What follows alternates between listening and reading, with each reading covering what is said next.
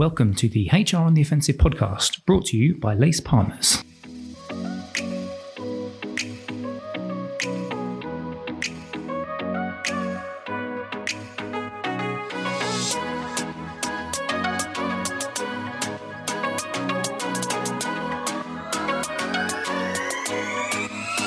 Good morning, good afternoon, and good evening, and welcome to the latest HR on the Offensive podcast. Thank you very much for joining me. It's Chris Howard from Lace Partners.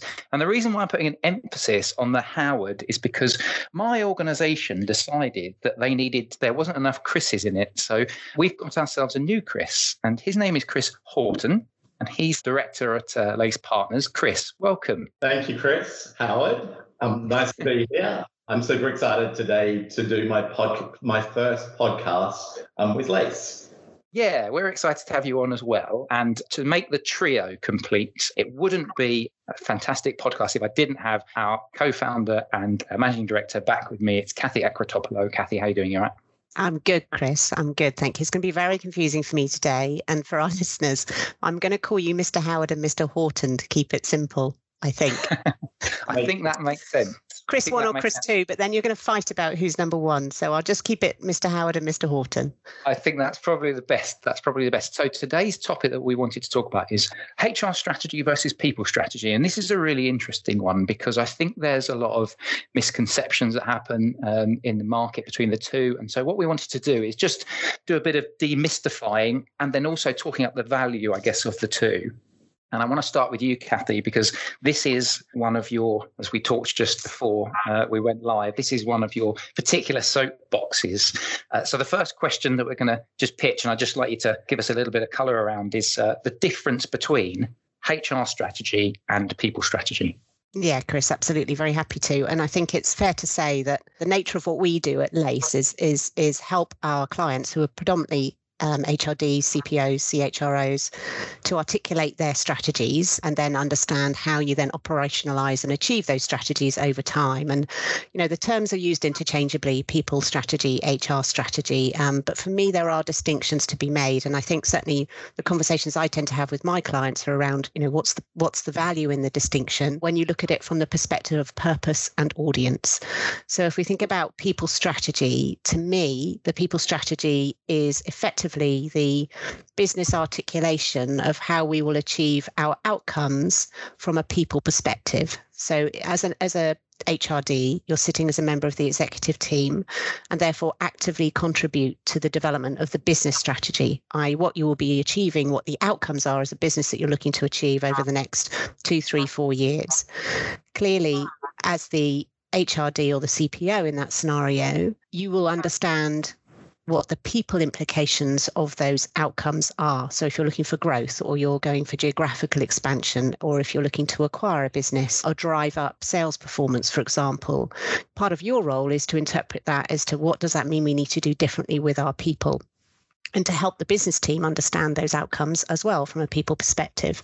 So to me, the people vision and strategy is that articulation of the business strategy in terms of what do we need to achieve with our people to enable us to achieve the business outcomes. And it's written in, it's short and simple, and it's written in business language. The audience is the exec and the wider business community. The HR strategy in comparison to me is something that is for consumption within the HR function. Therefore, it's written in HR language. And how many of us in HR have been accused of talking HR gobbledygook when we talk to our business partners? You know, ultimately, this is the opportunity to set out the way in which the function will achieve the people outcomes through the things that it will do over time. So that's for the HR community, therefore written in more of an HR language. So what is it that HR will create, change, deliver around the way employees are managed within the organization to achieve the people outcomes that are articulated in the people strategy. So if it was me, for example, if I was an HRD, I wouldn't be putting my HR strategy in front of the business exec. I'd be putting my people strategy, which is a business document for their consumption. Mr. Horton, over to you. So, Kathy, if we were taking it to example level, what are the kind of things? So you touched on growth strategy, for example, or geographic growth. That's more a business articulation. What are the kind of things that you would put in your people strategy that you wouldn't necessarily put in the HR gobbledygook? And let me make it clear, it's only gobbledygook to the business sometimes. The language we use is the point I'm making, right? The language we use may not be as simple or as straightforward as it might need to be if you're talking to a business audience. So look, let me make it clear around what might be in a people strategy then compared to an HR strategy. So in that scenario, if you're looking for expansion, you are trying to understand not just the scale of the business that you're looking to be. So what do we need to achieve in terms of people numbers, but also capabilities. So what is the capability shift required within the workforce? So in effect, you're sort of taking that from a strategic workforce planning perspective and saying, how does the capability makeup of our workforce need to change over time to reflect the growth of the business? And that might be geographical, it might be around specific skills if you're looking to move into maybe different technology or different products. But in effect, the sorts of things that might be in a people strategy are the articulation of the experience that you're looking to offer, how the workforce needs to change over time, and therefore the sort of cultural and capability aspects of what it is you're looking to achieve. Whereas the HR strategy might be saying more around, well, okay, if we know we're going for a geographical expansion, how are we going to recruit and retain or grow our own resources that will enable us to achieve that expansion? So it gets into the more practical aspects of recruitment, development, and operational workforce planning, if you like, if that helps, Chris Horton. So it gets into some of the sort of build versus buy discussions, the actual exactly. rather than the what. Yes. Absolutely. And so, the people strategy is simple, right? It's nothing more than a few pages, if you like, of articulation of the outcomes that you're looking to deliver. And certainly the ones that I've been involved in or have seen with clients tend to be shaped around, 3 or 5 pillars of things that you would focus on, but they don't go into the detail of how you do it. It's more about the outcome, the what, what is it we need to deliver, not the how. The how to me is then the HR strategy. And Kathy, what are the pillars that you're talking about? So, I often think about things like, talent and skills. So what's the capability that's necessary? Actually, how you structure the organization from an HR perspective. So, how do you actually provide service to employees, to line managers, to senior leaders? What kind of other things do you think are important in that space? Well, I think in the people strategy aspect, that it needs to be in the same language as and in the same structure as the business strategy. So whatever the pillars are for the business strategy, you're effectively saying, how do we enable that? What are the people outcomes that will enable those pillars, whether that's growth, whether it's, new capabilities within the organization. And I use that in its broadest term in terms of, for example, products. Whereas the HR strategy absolutely would say, ultimately to me, it will be built around things like operating model. Like, so, what is our service offering? How will people access that service? How will we be structured? What capabilities do we need within HR to deliver that? What processes need to change? What systems need to change? What does our sort of organizational makeup look like in HR? So you get from sort of more conceptual pillars in the people strategy, which are aligned to the business pillars, whatever they may be. The HR ones are more around the work streams of activity, if you like, that drive that. Now, there are changing themes, I think, as to what would be most pertinent around people strategy, and we can get into those shortly. But that to me is probably the distinction of the nature of the content and how it might be structured between the two.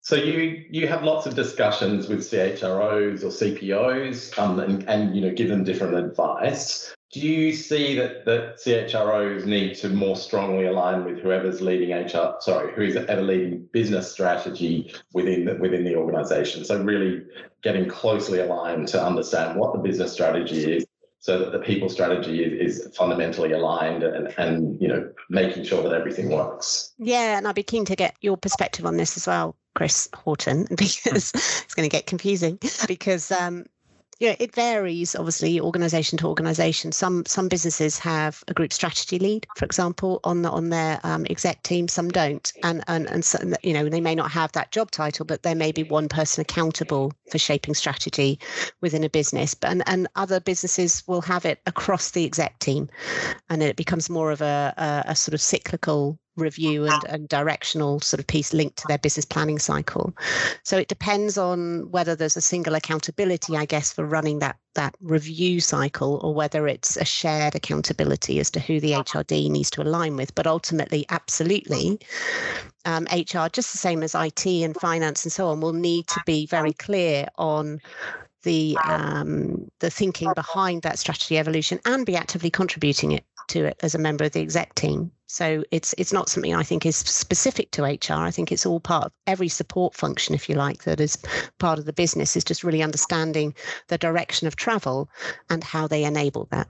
And I think that's a really good answer, Kathy, in the sense that depending on the size of the organization, the complexity of the organization, whether there is a specific a specific strategy function and the ability of HR leadership to align with that, or whether it's a process whereby senior execs are all contributing, I think it is often a function of size. So I think larger organizations where there's a specific strategy person, it's much more likely that it will be a one-to-one, or in slightly smaller organizations, a broader group of people to actually do that, to have that discussion.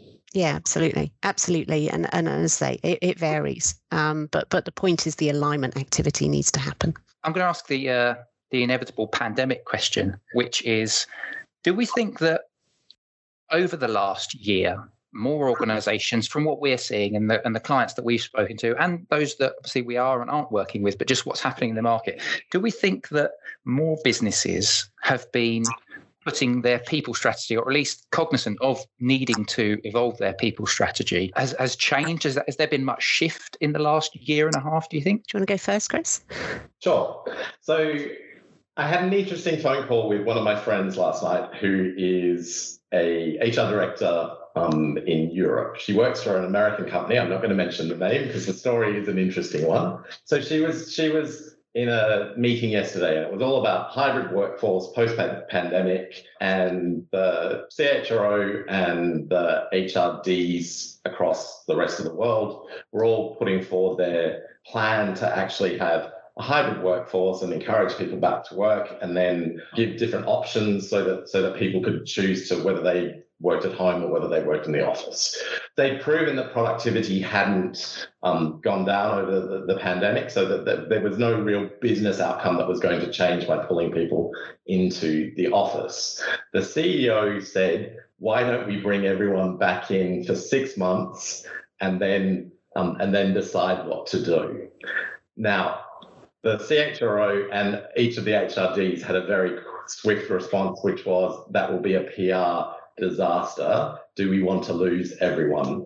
And I think this is the interesting thing. So I think, in answer to your question, Chris Howard, lots of organizations are focused on this, are looking at people strategy. I think a lot of people have, even with the pandemic, even with a lot of things that have happened, have missed the boat or are not thinking about what they should be thinking about.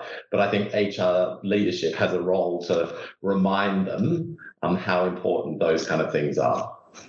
Yeah, absolutely. I'd echo that as well, Chris. I mean, I think the challenge or the opportunity, I guess, following the pandemic, as we emerge, is that I think the way we manage our people is really high on the business agenda. Okay, and I think there is a broad recognition, therefore, that the well-being aspects, the flexible working aspects of emerging from the pandemic, whatever geography you're in, need business-wide consideration. And therefore, the CPO or CHRO absolutely has a role to facilitate that conversation and make sure that conversation is happening in a timely, effective way. But it is a business-wide consideration, and therefore, it's a great opportunity for HRDs, I think, to take that sort of recognition and probably raising up the priority list on the agenda as a way of using that to shape the people strategy conversation if it's not something that has happened previously or maybe has sort of stagnated over lockdown because of the immediacy impacts of dealing with furlough and downsizing workforces and so on have taken precedence, understandably so. So I think there's a great opportunity now to revisit that from a people strategy outcome, i.e. in business language, what are we trying to achieve? What do we want to deliver for our people? And therefore, I think the themes that are emerging, certainly from my experience, are very much around people strategies now, thinking more around well-being, thinking more around diversity and inclusion than they have ever done before. And this is the business appetite, right, to talk about these topics rather than this being HR-led. So I think well-being, diversity and inclusion, the flexible working aspects of that. But I also think the digitization agenda is probably higher than it ever has been as well, in recognition of the fact that we will have hybrid workforces in some shape or another. And even if you're fully manufacturing or fully focused on client service in a face-to-face setting, there will still be aspects of work that will be more hybrid, whether that's your support functions or whatever. Ultimately, it's going to affect every organization. And therefore, the way you manage a workforce that is going to have team members both in the office, out of the office, in the factories or in the sales environment, out of the sales environment is quite complex, actually, to make sure that you are offering a positive employee experience and not alienating people who aren't physically there. Okay, so I think this sort of need to think this through at a strategic level is on everyone's radar, not just HR's. And therefore, there's a great opportunity here for HR directors to shape that conversation and again, prove their value as they have done throughout the pandemic of helping the business articulate what that might look like for their organization. Can I ask another question then, actually? How many HR directors or senior HR leaders do you guys think actually get the distinction right, get the understanding right between the HR strategy and the people strategy? How many are actually good at articulating it? How many have a good enough relationship at exec level to be able to drive people strategy?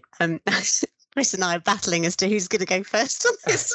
Let's let ladies go first. Come on. You went first last time, Chris. So go on, Kathy. Okay. So I think it's a really interesting question. I think we have to ask ourselves of the purpose, right? What is the purpose of having anything that sets out on paper? Because ultimately these are things on paper, right? Of what your strategy is, whether it's people, HR, business, whatever. If it's just to have it written down and it goes back on a shelf, forget it, right? It's an exercise you're going through to have something to say you have a strategy. Now, I'm not saying that is commonplace at all. What I'm saying is we need to challenge ourselves as to this has to deliver value for the business ultimately.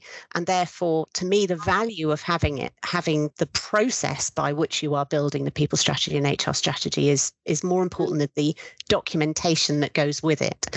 But what it does give, and what I think is really important, is a common language and framework that you then use to track progress and communicate progress. And so whether you're talking to your exec team as a fellow member of the C-suite, let's say as an HRD, or whether you're talking to your HR community, it gives you a framework around which you can say, how are we doing? And to be able to say, look, guys, when we set out our people goals, our people strategy 6 months, 12 months, whenever it was ago, let's remind ourselves of our pillars, our intent, what the outcomes were, and how what's the direction of travel, how are we achieving? And then if the goalposts shift, which they often do, unknown things like pandemics crop up, right? Things change, then at least you can say, look, things have changed. We need to shift our outcomes and our pillars, but let's do it consciously and accept that if we need to focus on these new things, if things are changing, then we won't have time necessarily to do some of the other things that we said we would do. So it's a constant sort of shifting of prioritization, but it's also that progress tracking and framework, which I think is so important to keep everyone aware of the direction of travel and progress against it. Mr. Horton. So I think it's a nuanced discussion on top of that. So I agree with what Kathy has said. I also think it depends on where your CHRO or CPO actually has come from. So if they've come from the business, I think often, so they've run a line of business and then they've moved into an HR leadership role, which I think is becoming more common than we have seen perhaps in the past. I think they're less concerned about whether it's HR strategy versus people strategy. I think what they're interested in is, to Kathy's point, the articulation of what are we doing and how are we actually going to do it. And I think from Kathy's perspective, it's really that the two strategies communicate very clearly what's happening. One very business facing, one more HR function facing, and it's using terminology and language that people are used to. And I think that's the important thing. So I would say for those people who come from the business, less concerned about the top title, they're concerned about how the organization performs, and the fundamental element of that is how people perform within the organization. I think for CHROs who've come up through the HR organization, it's a much more familiar topic and a much more familiar content. Exactly, Chris. And I think the important thing here is, are we all clear within the HR community on what we are personally focused on and why it's important? Right. So I understand if I'm the head of reward that this is what I am accountable for this year, next year. I understand if I'm working in talent that this is what I'm accountable for this year, next year. And not just what I'm accountable for, but why it's important and why it will deliver the business outcomes that we have committed to as a function to our business stakeholders. So there has to be complete clarity around, the fact that we are setting out not just the strategy, but the operational plan that will get us there. Because strategy is nice words on a page. It's how you operationalize it that's important. And that drives down to, at an individual level, what am I doing to contribute to that outcome? And without the strategy in the first place, it's very hard to shift the dial or change the direction of travel of what teams are used to doing on a year-on-year basis.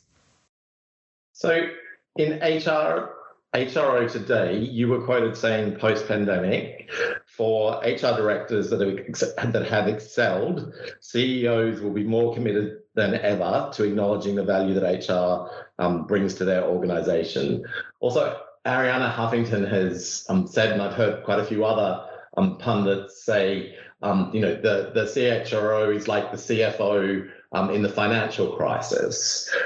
What are the key things that you're seeing, CHROs actually delivering that value, and probably even more than just having a seat at the table? They're either at the head of the table or sitting at the right-hand side of the CEO.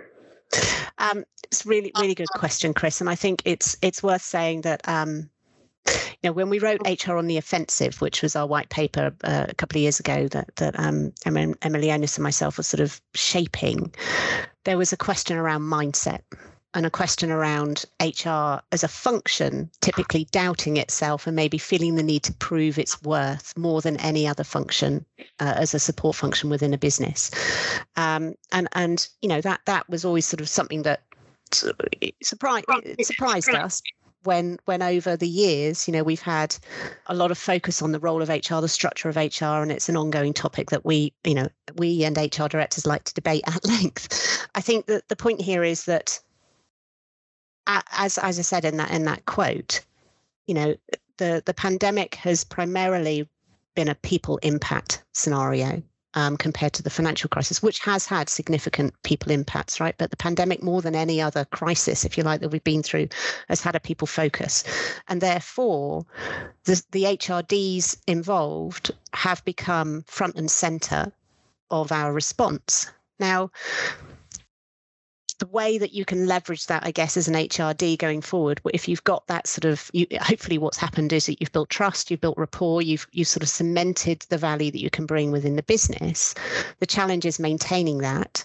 And now I'm not saying that the HRD is the answer to all CEOs' questions, but I think there is a general shift that the recognition of the importance of people and how you manage your people is important against the sort of how you manage your money, your assets, etc. And I think every CEO would acknowledge that. But I think to me, it's always about partnership. It's not about just thinking people in these scenarios. There's always the sort of, I'm talking to a client the other day about the importance of the triangle between the sort of business overall director, the CFO, and the HRD, and the way they need to work together in a structured way that will drive the business outcomes. Now, clearly, you've got CIO and marketing and everything else in that mix as well. But it really focuses on maybe more of a balanced team effort more than it's been before, and a recognition of the role of the HRD in shaping that team effort. And do you think from the discussions you have with CHROs and HR leadership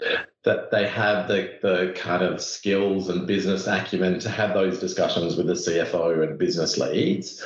Or do you think that's lacking in some parts, and that you know, as HR people, we need to actually potentially upskill and do more around whether it's business acumen, financial skills, you know, really understanding how business models, you know, how profitability works, all of those kind of things? Yeah, I mean, I think certainly at CPO, CHRO level, I don't think you would have got there unless you've got that commerciality. But I do think that, you know, talking to HRDs, and again through the HR Auto research, there were some common themes around where HRDs felt their team capabilities needed to shift.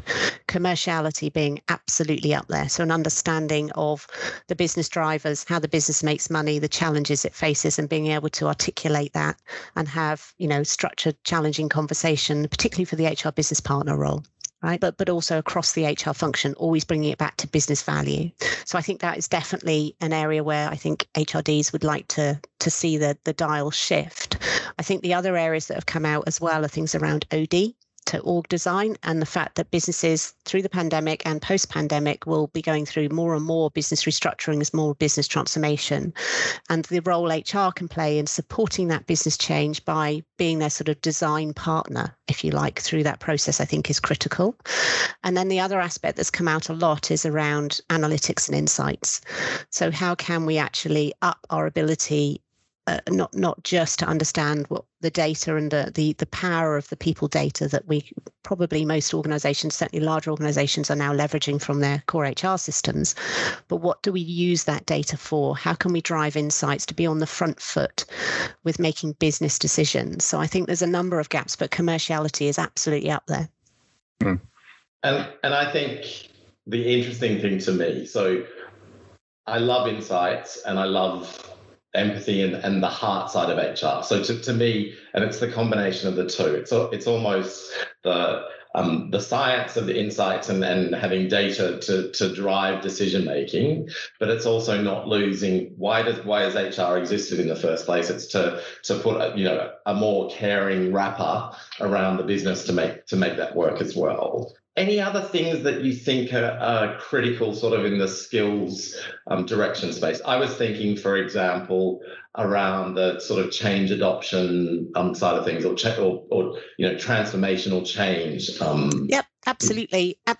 And I think that being able to support the business effectively through change, right? Now, whether that's the org design, whether it's the behavioral change aspects of that, but being a strong change partner for the business, I think is something that naturally rests with HR, is sort of adjacent to the way HR operates right now. And I think, again, would be a gap in for most HRDs when you think about how they manage that. And that's not specifically what HR excels at is the people transition aspects of business change, right? So dealing with the workforce implications and potential redundancies and restructuring around the people transition. This is broader than that, though. This is around actually how can we change behavior longer term to reflect the business desire to do things differently. And I think that to me is a broader aspect of it. I think the other trend that I'm certainly picking up on in HR HR's role in supporting that is being more real time and continuous with the way we manage people. So for me, topics that are coming out now, and again, I think this is linked to the flexible working and the hybrid working approaches, but seeking continuous feedback. So how can we continue to listen to our workforce in a way that we've probably only done once or twice a year through an engagement survey in a structured manner? How can we have the power of that sort of feedback on a continuous basis? So that's one aspect. But the other aspects that it's creeping into now, and performance management is probably the one that's sort of ahead of the game in terms of looking for continuous performance feedback, moving away from the annual cycle and so on. But it's coming into talent management as well, I think. So rather than, again, the talent cycle of looking at your 9-box grid or whatever you're using on an annual basis, how can you be more real time around that as well? So I think this sort of real time continuous aspect of people management is coming to the fore. And again, that sort of lends itself to more around the tools you're using, but also the importance of the line manager and making sure that line manager population is front and center with owning their accountabilities around people management. And I have to be careful now because I'll get on my other soapbox, which is people manager capability, before Mr. Howard steps in and stops me. But I'm actively managing myself, look, to stop myself going down that one. So before Mr. Howard stops me, I'm going to really quickly say I agree with everything that you have said, and I think it's absolutely fundamental that we get stronger focus on around analytics, but actually taking insights to action. Yeah. Over to you, Mr. Howard. Yeah, I mean, we're just coming towards the end of today's podcast. I just wanted to ask one more question, which is how often do you think businesses, HR teams, should be reviewing, well, businesses really, their people strategy? I guess that entirely depends on how often they refresh their business strategy, right? Because the two are inextricably linked. Ultimately, one doesn't, you don't have a people strategy unless you have clarity over business strategy. That one drives the other, and therefore it entirely depends on the business cycle. It will depend on the business planning cycle, to be honest, Chris. And I think that some organizations do that every year. Some might do it a longer period. Some might do it shorter. But ultimately, it's tying into, is the business changing direction? Are the people requirements changing? Are the people outcomes shifting? And some of that may be reactive in that something might be happening in the market. Maybe you've had a massive competitor change in your external market. Maybe there's been a huge acquisition that's really impacted your position in the market and prompted a refresh. Some of it might be more, cyclically driven. So I think that's where I would go on that one. But Mr. Horton. I would just add that I think it's also industry specific. So, for example, if you're in a higher paced, highly changing industry, you're probably going to have to do both the reactive and proactive discussions more frequently than otherwise. But I think Kathy's fundamental point is the correct one, and that is, what's the business planning cycle, whether that's yearly, half-yearly, quarterly, whatever it is, it should really align with that to make sure that we're keeping up with the rest of the organisation. No, that's brilliant. Thank you very much for joining us today. So you can catch this podcast on iTunes, Apple Podcasts. Actually, I need to stop saying iTunes. It's not iTunes. It's Apple Podcasts now. We're on Spotify, Stitcher. Yeah, old school. I'm meant to be the old man of this group. Yeah. Yeah, we are on SoundCloud as well. If you want to see all of our back catalogue of podcasts, you can see those. And if you'd like to see all of the different locations, if you want to live stream it, you can do that through our website, which is lacepartners.co.uk/podcast. Kathy, thank you very much for joining me. Pleasure. And Mr. Horton, you've now been broken in, so we'll get you lots of other podcast sessions, I think. Mr. Howard, Kathy, it's been a pleasure. Absolutely. Speak again soon. Yes, we will see you next time on the HR on the Offensive podcast. Bye-bye.